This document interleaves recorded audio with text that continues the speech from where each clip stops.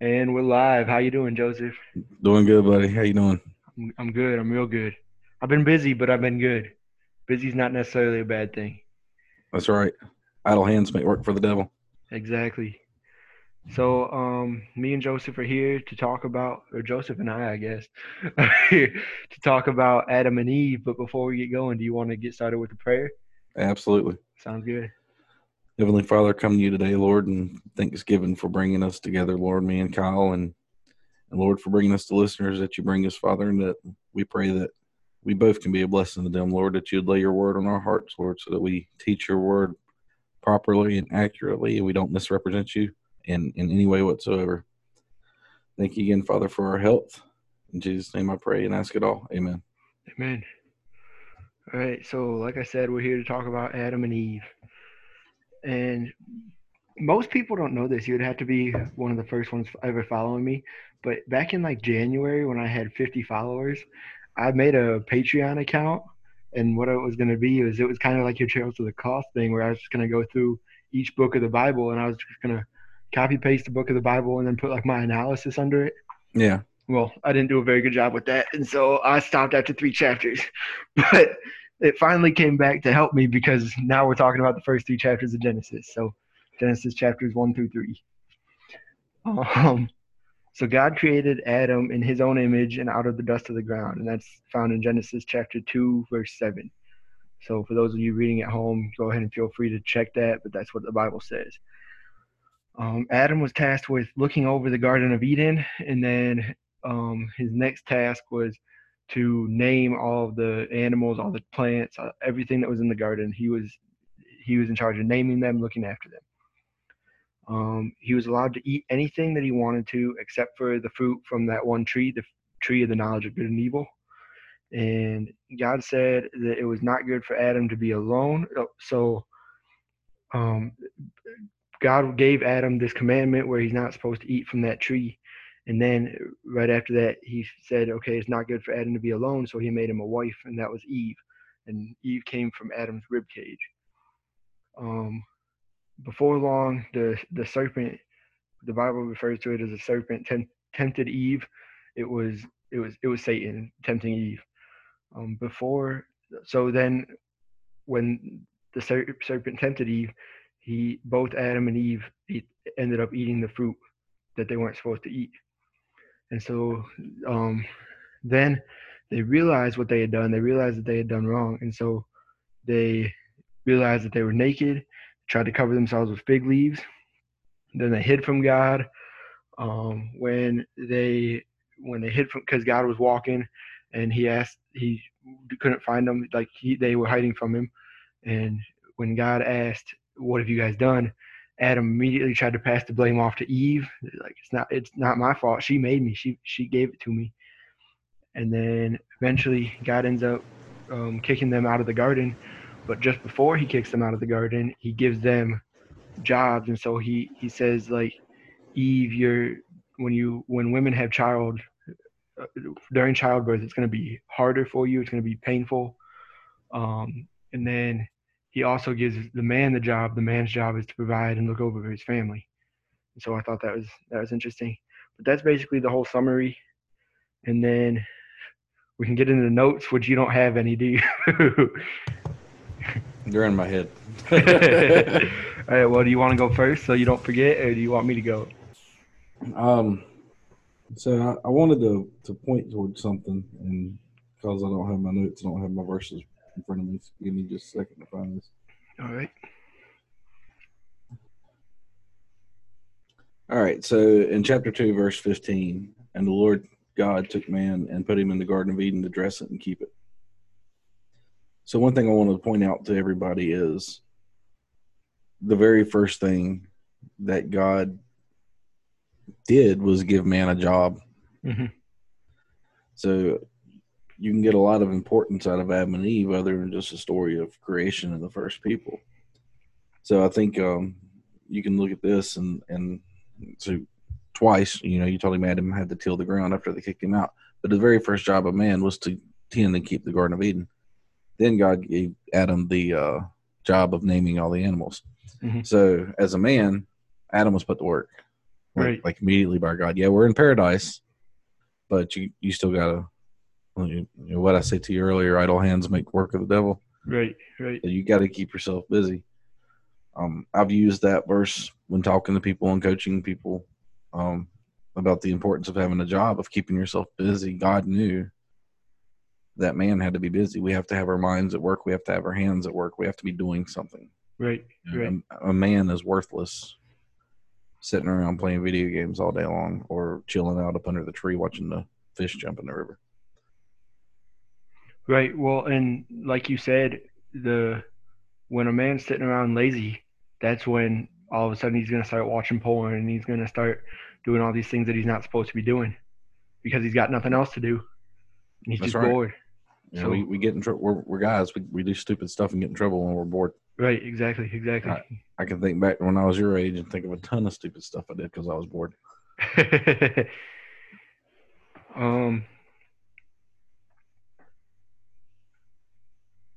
And there's three in chapter 2. There's 3 points, and I've made the first point, and I want to expand on all 3 of them Okay. a little bit later into this. The second point is in verse 18 when he says, "Not good for man to be alone." Right. It is a point that the very first thing declared by God of man is we should not be alone. Mm-hmm. This goes into, obviously, he makes Eve a wife for him. You know, it says in Proverbs, he who finds a wife finds a good thing and is blessed by the Lord. Mm-hmm. So, second point is it's not good for man to be alone, which kind of goes back with not doing anything. You're alone and not doing anything. What's going to happen? You're going to get in trouble, right? Right. So, third point I want to make, and this one's a little more controversial, is as men, and I've written about it in the blog post, as men, we're spiritual leaders of our home, of our family. We're supposed to take charge. We're supposed to teach what we're supposed to teach. We're supposed to make sure our family abides by these laws and rules of God. So God told Adam not to eat of the tree. The Bible never says God told Eve. She knew she wasn't supposed to. But I find it that God told Adam, he didn't tell Eve. God relied on Adam to make sure that spiritual rule was kept in his family. Right. Well, and I kind of had the same thing where this whole chapter kind of goes into the gender dynamics of things, and God sets from the very get-go where the men have their roles and the women have their roles, and they're not. And without trying to sound like one of those manosphere losers, the man is supposed to provide. The man is supposed to be the leader of the family, and the woman is supposed to be submissive. We see in Genesis chapter 3 and verse 16, if I can find it right here, that this is after the fall. He says, "And thy desire shall be to thy husband, and he shall rule over thee." He says that to Eve, and so it makes it very clear that he's supposed to lead, she's supposed to submit. Now, to go get away from the Bible a little bit, not that I don't think that this is the teaching of God, but I'm not saying that women are supposed to be less than men or that men are better or anything like that. They're just supposed to submit. They're supposed to follow his lead. And I think that's the key for happiness in a relationship is the man leads and the woman submits. And this chapter, this passage confirms that. Boy, we are on rocky ground here. No, but you're absolutely right. The Bible says that the man is supposed to lead, the woman submits herself to the husband. Right. That's the biblical key to happiness right there. That is, relationship. And man, I don't have any of my. I wish I had my verses. I have verses on this. But you know, a man has to earn that leadership role. He has to earn that position. A man has to be definitely. He has to be spiritually centered with God. He has to be emotionally stable. He has to be financially stable. Right. You know, the Bible says, "He who doesn't work doesn't eat." Right. You know, going back to the job thing again, but you know, in I think it's in. I can't remember if it's in 2 Corinthians or 2 Thessalonians, but it says, you know, it's telling the wife that she submit herself to the husband as the church submits itself to Christ, and the husband leads the wife as I can't remember exactly how it goes. It's been a long day. But the point I'm making is the husband has to earn it. The Bible does say that the wife submits to the husband, but the husband should love the wife and care for the wife Right. as Christ loved and gave himself for the church. Right. And that's Christ died for the church, man. That's right. He gave his life for the church. Yeah. A husband should be willing to give his all in his life for his wife. Right. So a husband cannot expect her to submit to him if he's not worthy of being submitted to. That's it. That is the key point. I mean, it is, once you get to that level of submission, the amount of responsibility that's on the husband at that point is tremendous. Right. Because like I just said, the husband's responsible for, and that's in that same chapter that I'm struggling to find in my Bible here. It's in that same chapter that it says the husband's the spiritual leader of the home, the family. I'm married with children. Right. I have to answer to God one day on my wife and my children's behavior and their spiritual well-being, based on how I taught them, how I led them, how I guided them. Right. Right. So just like you and I as teachers of the word will be judged on a different level than somebody who doesn't teach the word. As a husband and a father, you'll also be judged on a different level as well. The burden of performance is definitely on the man.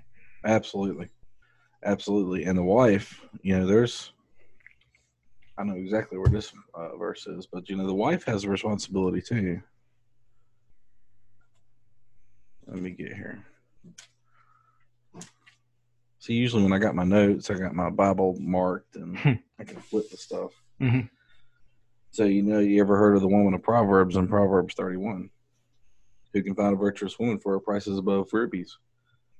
But listen to what it says. The heart of her husband doth save trustfully in her, and she shall have no need of spoil. She will do him good and not evil in the days of his life. I'm not going to read all this, but it goes into it. She's going to care for the house. She's going to make sure the children are ready to go. She's going to make sure the food's ready.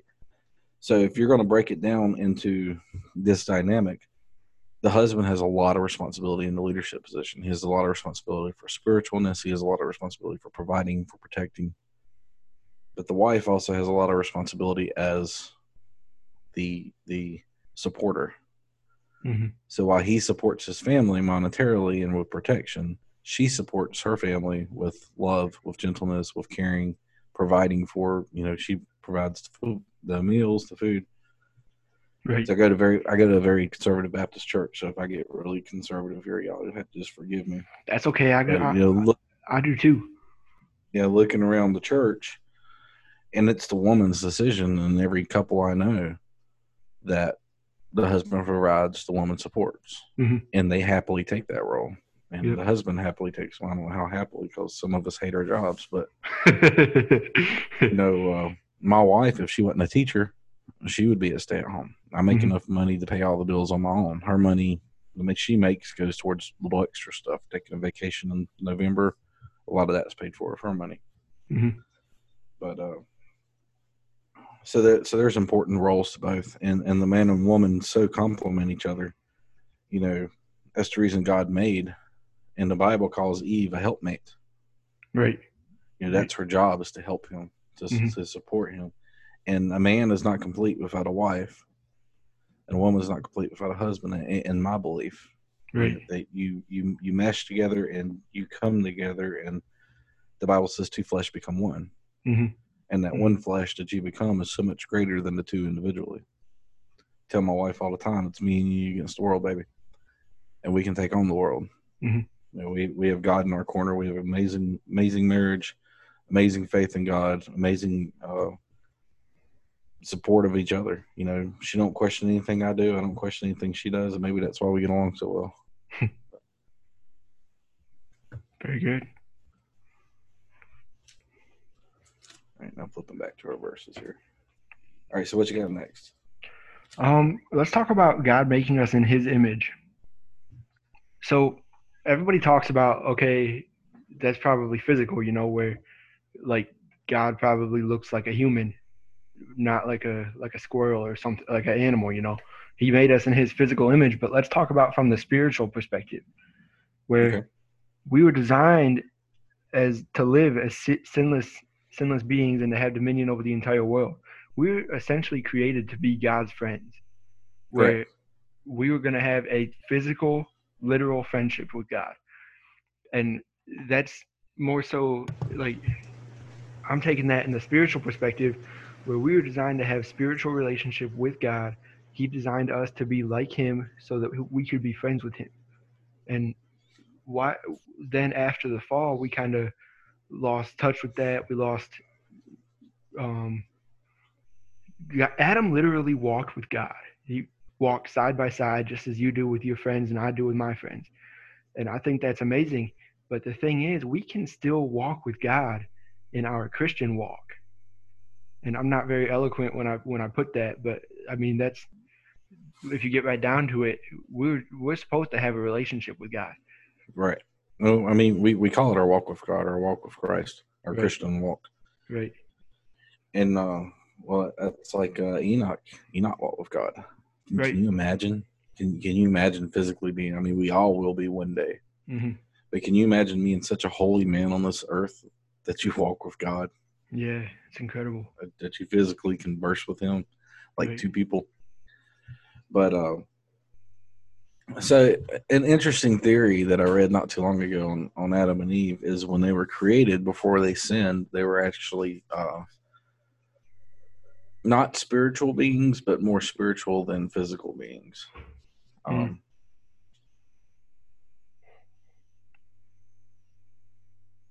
So Adam and Eve wasn't meant to die, right? Right. They put us there. They were going to live eternally. Right. Would that have brought on the rest of us? I don't know. But this theory that I read, and in a way, it kind of makes sense. It's kind of a fun thought to entertain. Is God formed man out of the dust of the earth?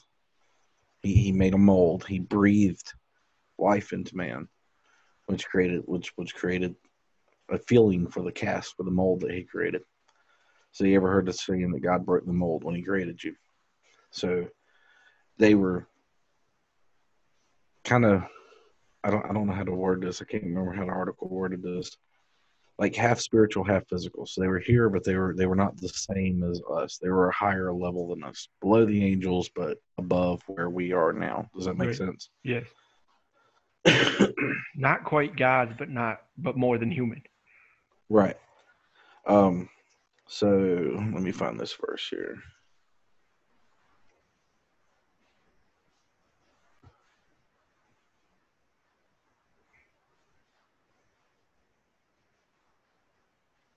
Joseph forgot his notes at work, so that's why there's a pause. Yeah, I'm not on top of it today. So there's a verse in here, if I can find it, that said God. Okay, and Adam and his wife did the Lord God made coats of skin and clothed them. So in the theory, the Bible never says he killed animals and took their skins and made clothes for them. So the theory says that God actually, that's when he made them physical beings. What we are now is when he clothed them in coats of skin. So it's like I said, it's an interesting theory. I'm not saying I believe that, but it's fun to give thought to. It is. It's and it kind of totally blows away the rest of my notes, but it is a good theory because it makes sense. I mean, we may never know until we get to heaven and actually ask God, but it's something cool to think about. I look forward to that day when we get to heaven. All the secrets of God will be revealed. Oh man, me too. We will know as God knows. I think my brain will explode. There's a lot of knowledge. Well, to kind of build off that, and I wasn't even thinking about that, but it makes sense. But God makes a prophecy of the life of Jesus in Genesis chapter 3. Yes. So after the fall, he says he's talking to the serpent, and this is when he makes it to lie on his belly and he curses it. So the snakes, like we think of today, they lie on their bellies because of the serpent in the Garden of Eden. Yes. So did they have legs back then? They might have. Oh, like Like a lizard. like a really long lizard, or maybe like Yeah, a millipede or something with a bunch of legs going up to that, or yeah. something weird.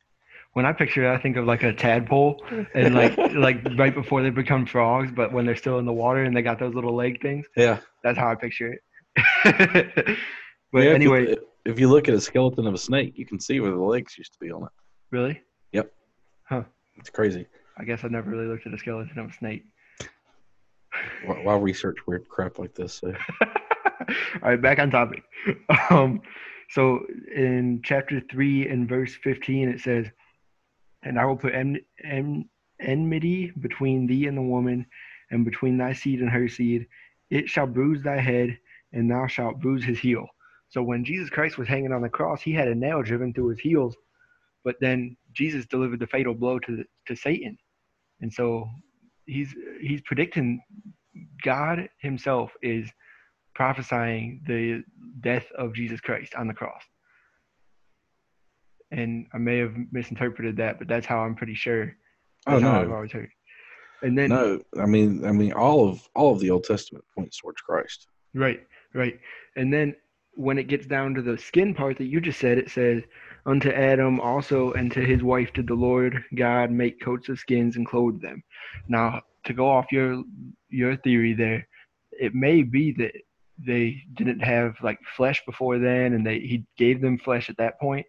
But the way I've always heard it interpreted is that he had to kill an animal, which was a blood sacrifice, just like what Jesus made for us to cover up their sins. Right. And throughout the entire Old Testament, they had to give blood sacrifices where they had to kill a lamb in order to pay for their sins. And so that's the way I've always heard. And that, I mean, it makes sense. He's talking about Jesus right there. Right, and that's how it's taught in seminary too. Is that's the first blood sacrifice for sin, Mm-hmm. or to cover the sin of being naked. Right. When have we ever been theological though? Oh man, it's getting brighter. How's that storm coming through? We're in a little clearing right now. Yeah. See, winter and summer are fighting each other. Mm-hmm. It was like 62 yesterday, and it's 78 today, and it's going to be like 58 tomorrow, and then Yeah. 37 tomorrow night, and then like it's. Mm-hmm. So whenever the weather changes like this, we get these massive strong storms rolling through here. I mean, I got trees down across my driveway right now and everything. Yeah. Well, you're lucky though, because pretty soon for us, 32 is going to be warm. So, This is South Mississippi. We put on a hoodie when it gets down to 60. well, we put on hoodies too, but we go colder than that. We had to wear coveralls. But last Christmas, I wore t-shirts and a pair of shorts. Christmas and New Year's. Yeah, you're lucky. Okay, we're done talking about that. It's just gonna make me mad.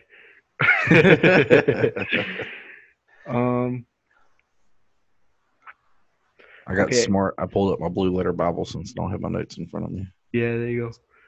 All right, so let's talk about the first sin that the Bible talks about.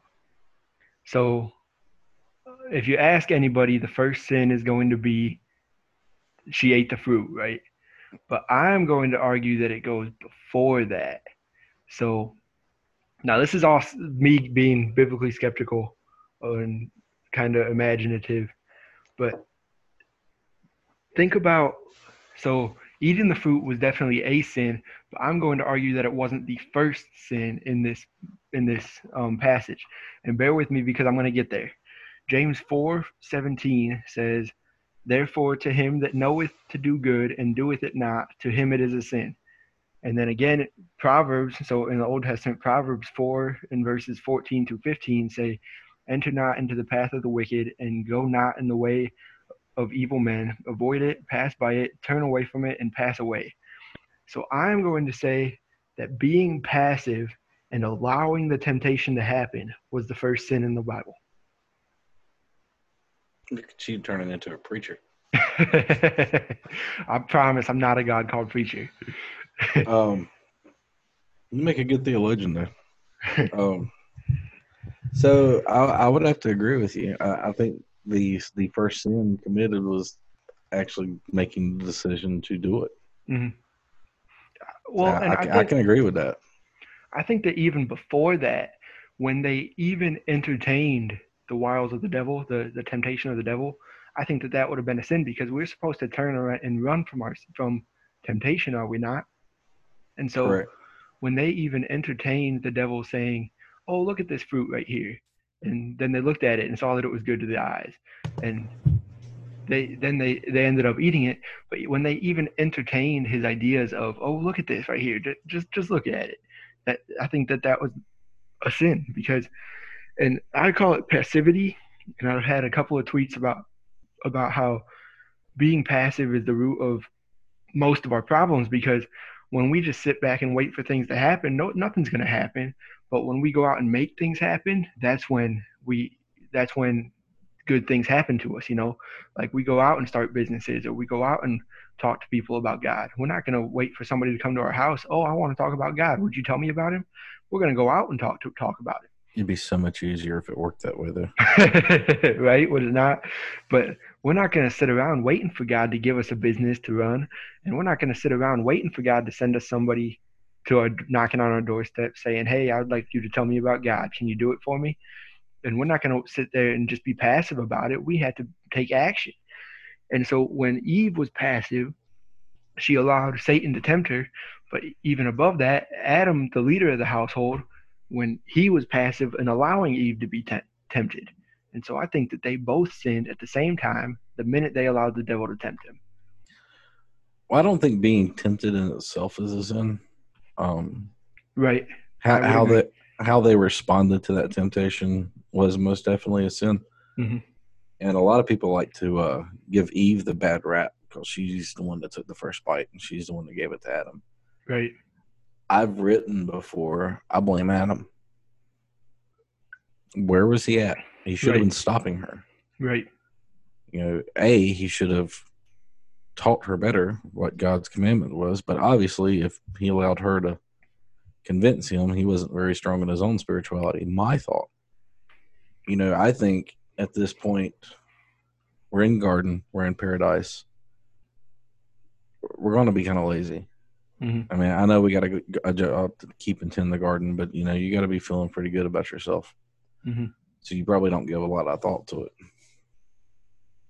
But I blame Adam. Mm-hmm. I blame Adam for not being there when she did it. Right. I blame Adam for not talking her out of it. I blame Adam for not even, the Bible don't even say he tries. Right. You know, he's not around at all. You know, he's failing at this point to be a leader. He's failing to be a guide. He's failing to be a protector. He should have been protecting her from the wiles of the serpent. Mm-hmm. You know what I'm saying? Right. So I don't know if the act of being tempted is not a sin. Them entertaining the temptation, though, that is borderline on what is or is not a sin. Mm-hmm. But like I said, I blame Adam because he should have shut that down. Yeah. He knew. Yeah. He walked with God. He got the message straight from the Lord's mouth. I mean, most of us as Christians or theologians or pastors or evangelicals or Catholics or whatever you want to be, would give anything to hear the voice of God. Right. I mean, if God come and stood beside me right now and told me to do something, I promise you that would be my top priority, like for the rest of my life. But I think it was something that Adam was used to. It was something he took advantage of. Mm-hmm. And he got lax. I blame Adam. Yeah. Well, and it's both of them. Both of them are at fault. But I do think that Adam had just as much, if not more, fault than she did because of what you said. He's the leader of the household. The blame's on him. He's supposed to be leading her away from that. That's right. And you know, if I see my wife doing something that I think is sinful or something I think is wrong or is going to lead to sin, right, I'll stop her and talk to her and tell her why I think that and try to make her, you know, see the way I'm seeing things. Right. Or my children, you know, it's our job. It's what we're supposed to do. Mm-hmm. Mm-hmm. Well, another thing is, how am I going to say this without sounding like a terrible person? All right, so I've had a girlfriend before. I have a terrible choice in women, by the way. Terrible taste. Like, I always go for the crazy ones. But you're going to need me and Adam to help you then. But I had a girlfriend at one point who she had a disagreement. She got in a fight with. She said some things that she shouldn't have been saying, and then expected me to cover up for her.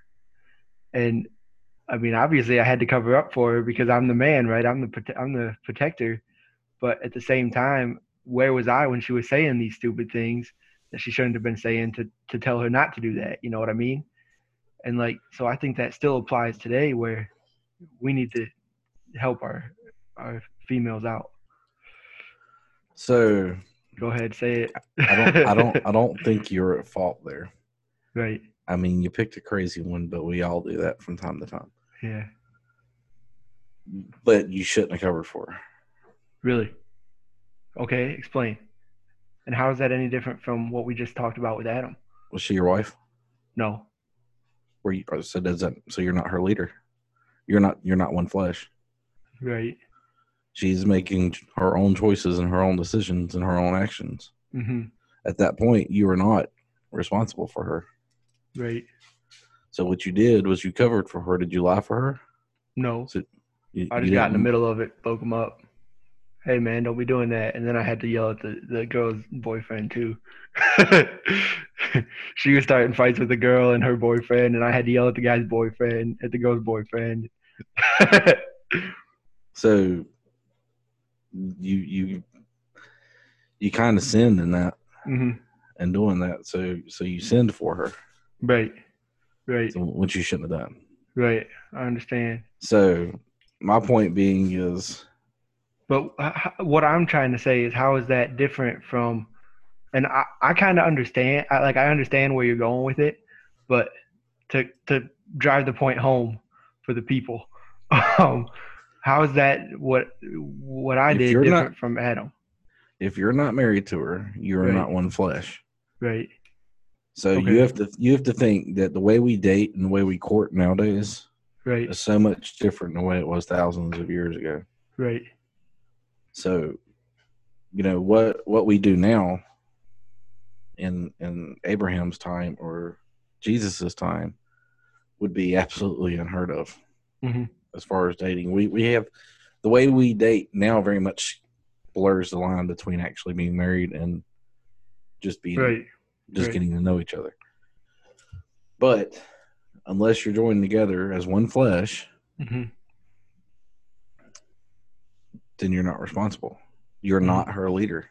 Mm-hmm. You're not her guide. You're not her protector. Mm-hmm.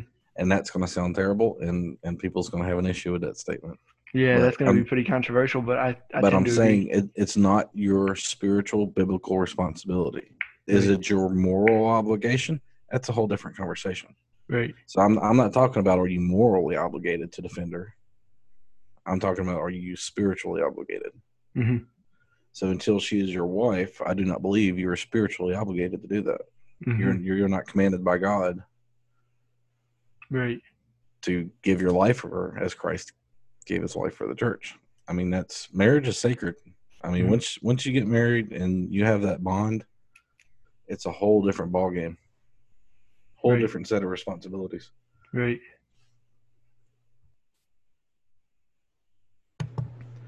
So yeah, that's going to be controversial, and I may get some messages on that, but I want to clarify. I'm speaking spiritually, not morally. Right. You know, there obviously, if you got a girlfriend, you're morally obligated to kind of take up for her. Mm-hmm. But the thing is, like, we're no stranger to hateful text messages, are we? No, not at all. Good Lord, don't talk about Kanye West. Yeah. I was ready to fight some people after that one. Oh, and you know what? Everybody's seen my back and forth between Dev and Steven. Mm-hmm. I'm not even talking about them. You right. know, me and them talk privately. Right. And everything's good between us. I mean, there's some of the other stuff I got. Because I tweeted more than one tweet about that topic. That was just the main one everybody saw for whatever reason. Right. I think I deleted them all. I went through and just like cleared all that stuff out. And I was like, I don't want to deal with it anymore. I deleted DMs, blocked people. I'm just like, I'm pretty sure there was at least one point when Adam was willing to fight me too. But that would have been awkward because he just followed me the day before, and then I was picking fights with him.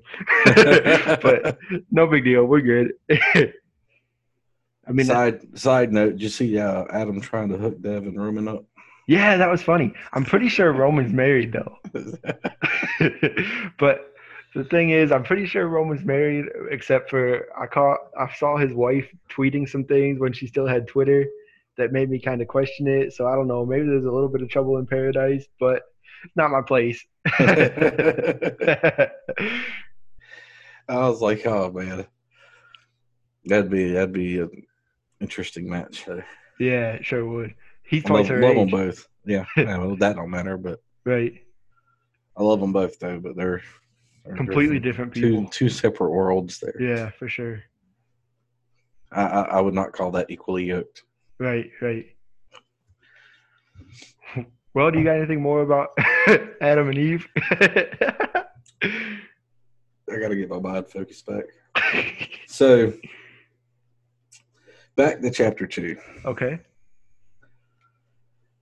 Last two verse, or the second to last verse, verse 24. Therefore shall a man leave his father and mother and shall cleave unto his wife, and they shall be one flesh. So I just wanted to point that verse out real quick before we left. Mm-hmm. You know, this is proof. This is God's word that you become one flesh. To the conversation we were just having a second ago, mm-hmm. I just wanted to point out God's statement there. Does that make sense? Yeah.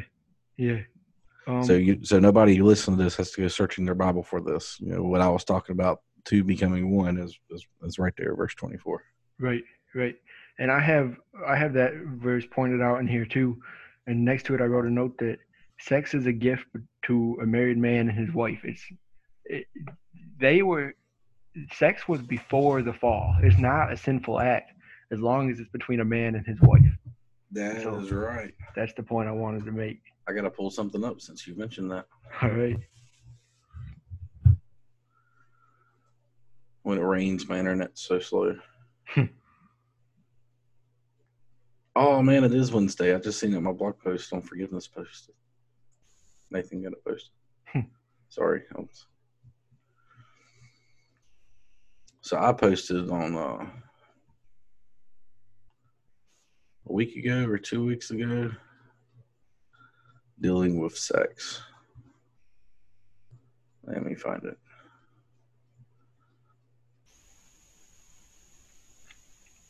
So yeah, after that whole back and forth with Kanye West and mean words, and then me making up with people after having it out with them, I had to post on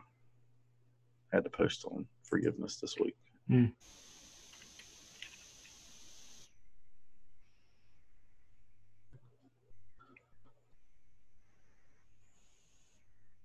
Dang, maybe it was 3 weeks ago.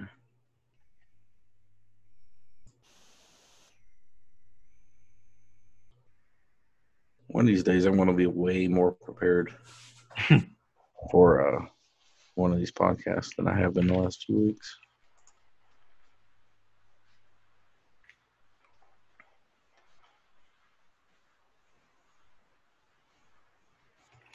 I think it was this one. Okay, let's see. So, yep, here we go. So, reading my words.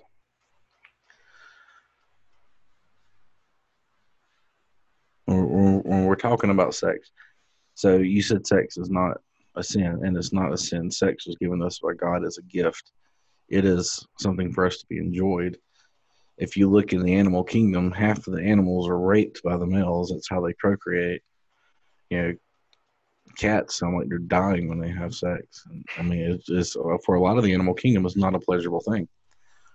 But for us, it is. God gave it to us for our enjoyment. But did you know the Bible says that when your wife wants some, you got to give it to her. When you want some, she's got to give it to you. No, I did not. I'm dead serious. So 1 Corinthians 7:4 is where I'm at. And says, the wife hath not power of her own body, but the husband, and likewise also the husband hath not power of his own body, but the wife.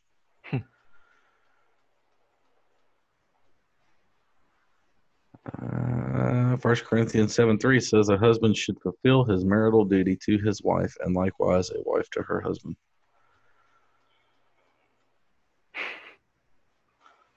I live in So, Ohio, and one of the big laws that they were just focusing on passing, I can't remember if it was passed or if it was not, but it was um, marital rape, like rape within a marriage, where if both people aren't fully enthusiastic about the sex that they're having, even though they're married, it's still rape and you can still be locked up for that.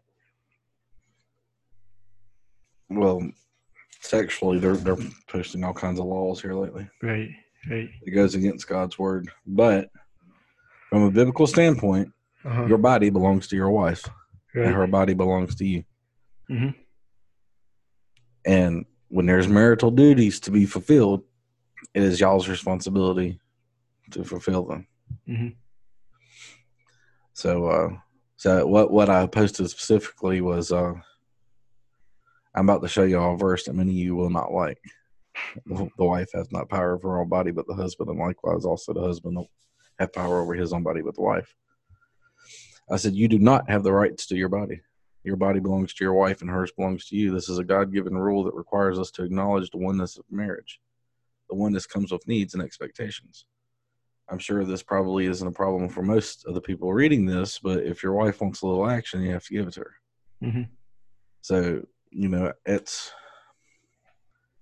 you're touching on that law. If you look at the laws being passed, they're very much anti traditional family. Mm-hmm. That law, yeah, a husband shouldn't be able to rape his wife. If she says no, I don't want it, then I don't think he should be able to force himself on it. Right. But I read a post on Twitter the other day that said if you don't ask your girl like every minute if she's still consenting to what you're doing, then Right. you're raping her. Well, Right. what kind of crap is that? Right. I'll have to tell you later what my wife's response to that was. If I made that public, she'd kill me.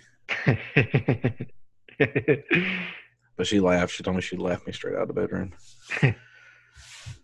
But I mean, it's getting ridiculous where we are for marriage laws, and there needs to be laws to protect. There are husbands that rape their wives, straight up rape. She don't want to, and he forces her, and I think that's wrong. Right. I hear so many people talking about, the Bible says you can rape. The Bible says no such thing. If you look in the book of Leviticus, if a man forces himself on a woman, he's supposed to be stoned to death. Right. I mean, God's law says if a man rapes a woman, he is stoned to death. That's the punishment for it. Right. So I'm not talking, if you don't feel like it, you can't just be like, I got a headache and expect it to pass. If she wants something, you got to give it to her. Mm-hmm. So that's all I got on that. All right. Well, I got one more thing that I didn't have notes on, but that I just thought of while you were looking that up. I thought of it. This idea that God wants us to proclaim certain things. And so when he comes into the garden after they've sinned and they've covered themselves with fig leaves, he asks Adam, what have you done? And then Adam blames Eve, and then he asks Eve, what have you done? And then we see a couple chapters later with Cain and Abel, when Cain has killed Abel, he asks Cain, what have you done? And he already knows this stuff, right? But he wants us to tell him. He wants to give us a chance to tell him about it. It's confession. Right.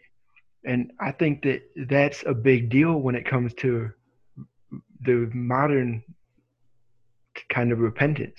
So that's all Old Testament stuff, and that's when God saw these people face to face.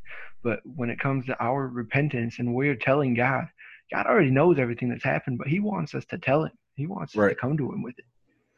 Right. And I kind of believe in I kind of believe in public confession, but not in the point where you stand in front of the church and just tell everybody what you did.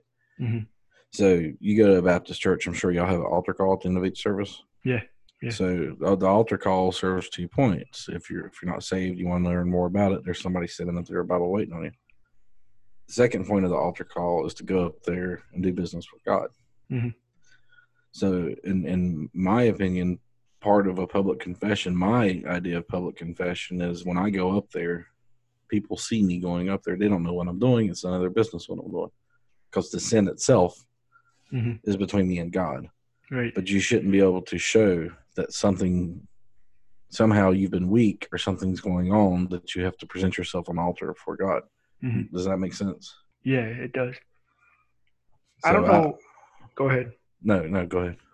I was gonna say I don't know how much I agree with that because I definitely think that we should be repenting, but I don't know that we have to let the whole world see that we're repenting because the Bible says to go into your prayer closet, but at the same time, I mean, you're probably right.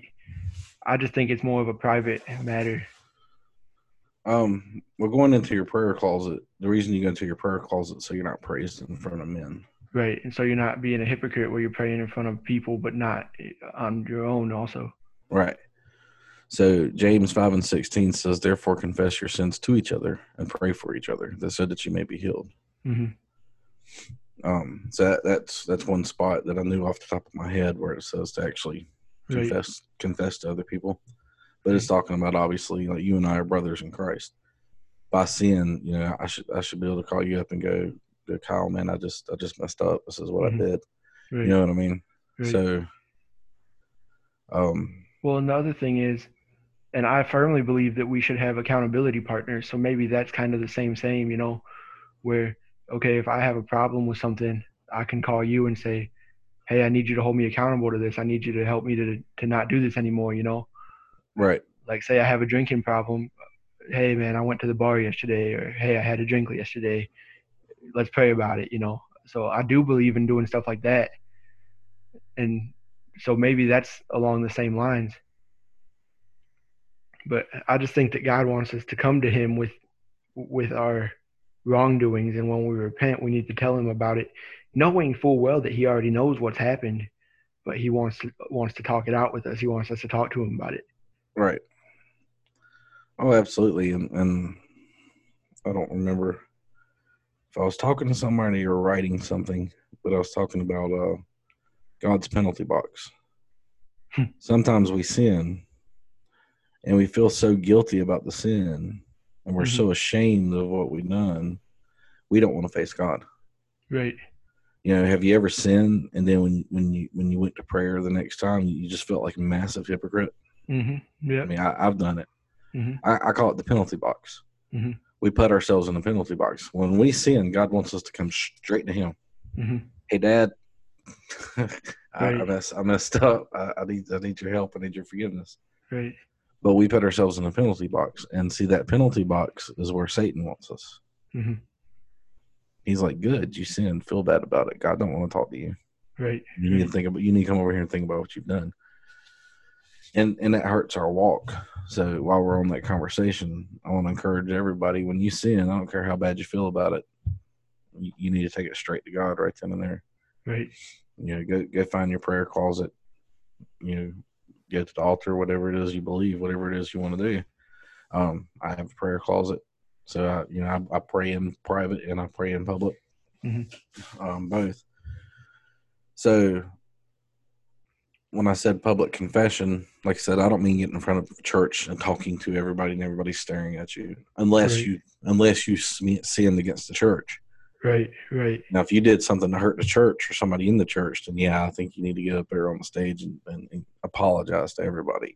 But last year, my son stole some change from like 3 kids in his class, and I made him go back to school, stand in front of his class, and apologize to everybody and admit what he did. Mm-hmm. So it's accountability. Right. Is what it is. Right. I know people that have been living their entire lives in that penalty box where they feel like they're not good enough to step into a church. Yeah, they do. And these are saved people. A lot of people do. Yeah. I mean, it's almost epidemic among Christians. Uh-huh. I can't believe, say you've been addicted to porn, but you've been clean for 6 months or 6 weeks, and then you go watch porn.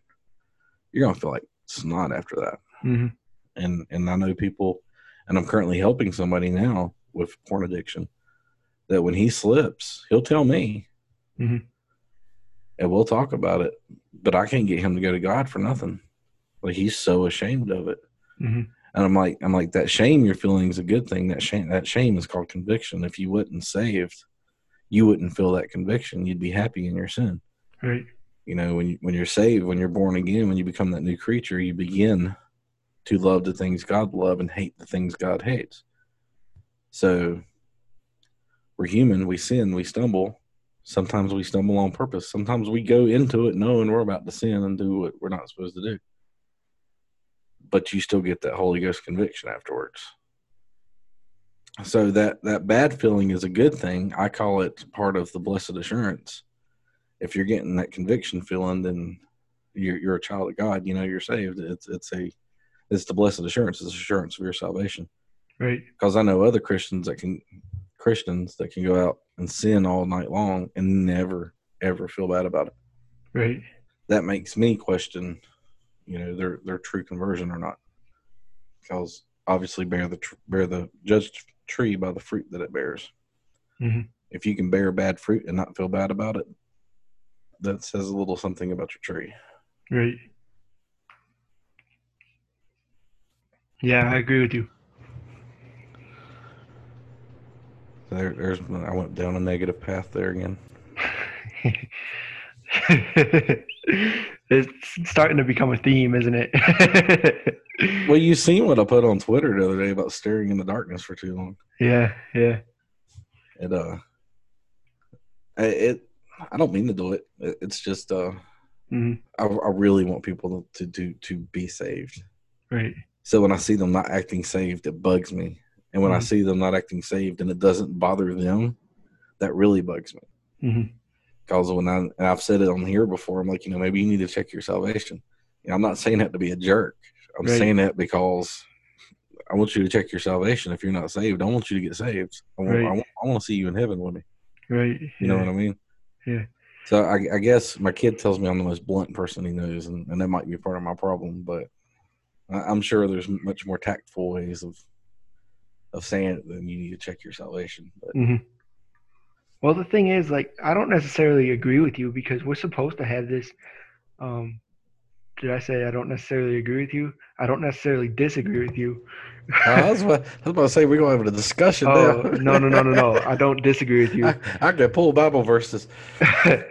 Because we're supposed to have, we're supposed to be uncomfortable that there is a hell out there and that it is very real and that people are going there because it is torture for eternity.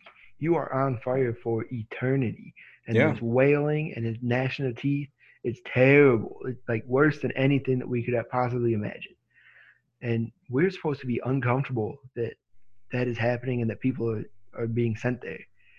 And so I agree with you that we are supposed to be uncomfortable for these people who are claim to be saved but aren't acting saved. And we're supposed to be uncomfortable for people who don't claim to be saved and aren't acting saved because they aren't saved. And we're supposed to be uncomfortable for these people. The verse that makes me uncomfortable is Matthew 7. Where's that?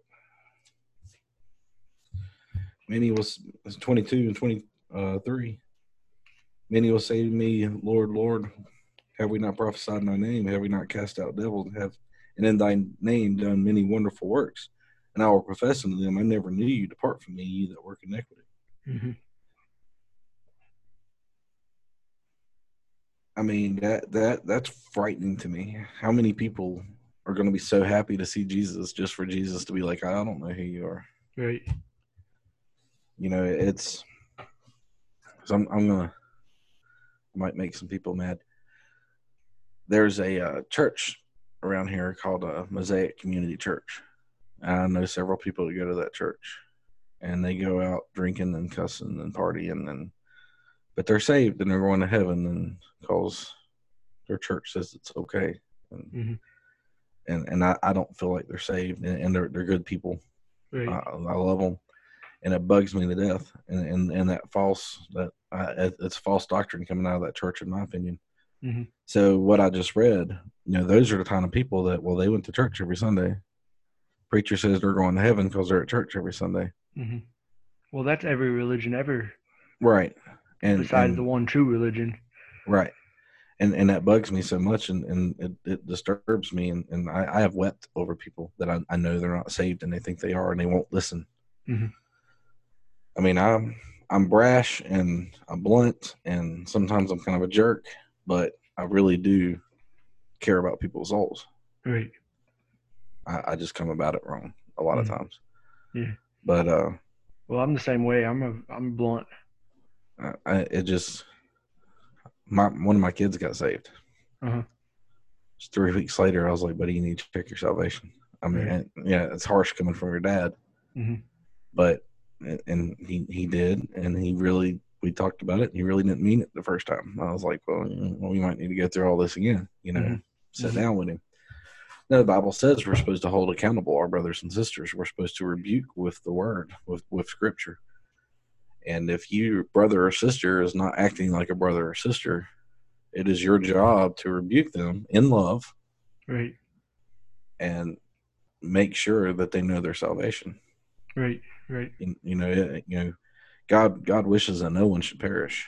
The Bible tells us, and as emissaries of God, it's our job to try to make sure no one perishes. We should care. It doesn't matter if your job is a preacher or a missionary or an evangelist, or if you're programming computers. If you see somebody that's not saved, it's our job to try to lead them towards salvation. Right. Yeah. So I like I said, I know I come off as rough, and I apologize for coming off as rough, but I don't apologize for what I'm saying. Does that make sense? Yeah, absolutely. That's how I am 99% of the time, where I want to say what I'm thinking, but it's gonna sound terrible, and I apologize for that. But I'm not sorry for what I'm saying. Yeah, I get it. I'm sorry for how I say it. I'm not for what I'm saying. Right. But that's just my thing, though. It's if anybody needs my help or wants to talk to me about it, I'm always there. There's 2 people on Twitter right now that I'm helping with pornography issues. I don't mind taking my time out to help a brother or sister. There's one person on Twitter I've already helped get saved. Right. So at 3 a.m, it's like 2:30. But I don't mind. That's what I'm here for. Right.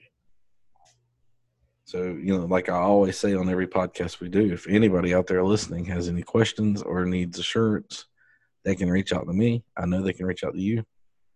Absolutely. You got us on Twitter with our DMs. Yep. If you don't want to DM, if you want to email, there's a link to my website on my Twitter profile. You can email me through there. We can talk however we need to talk. I've even done a what's it called? Skype video with somebody, a Skype call with somebody. I mean, there's always ways.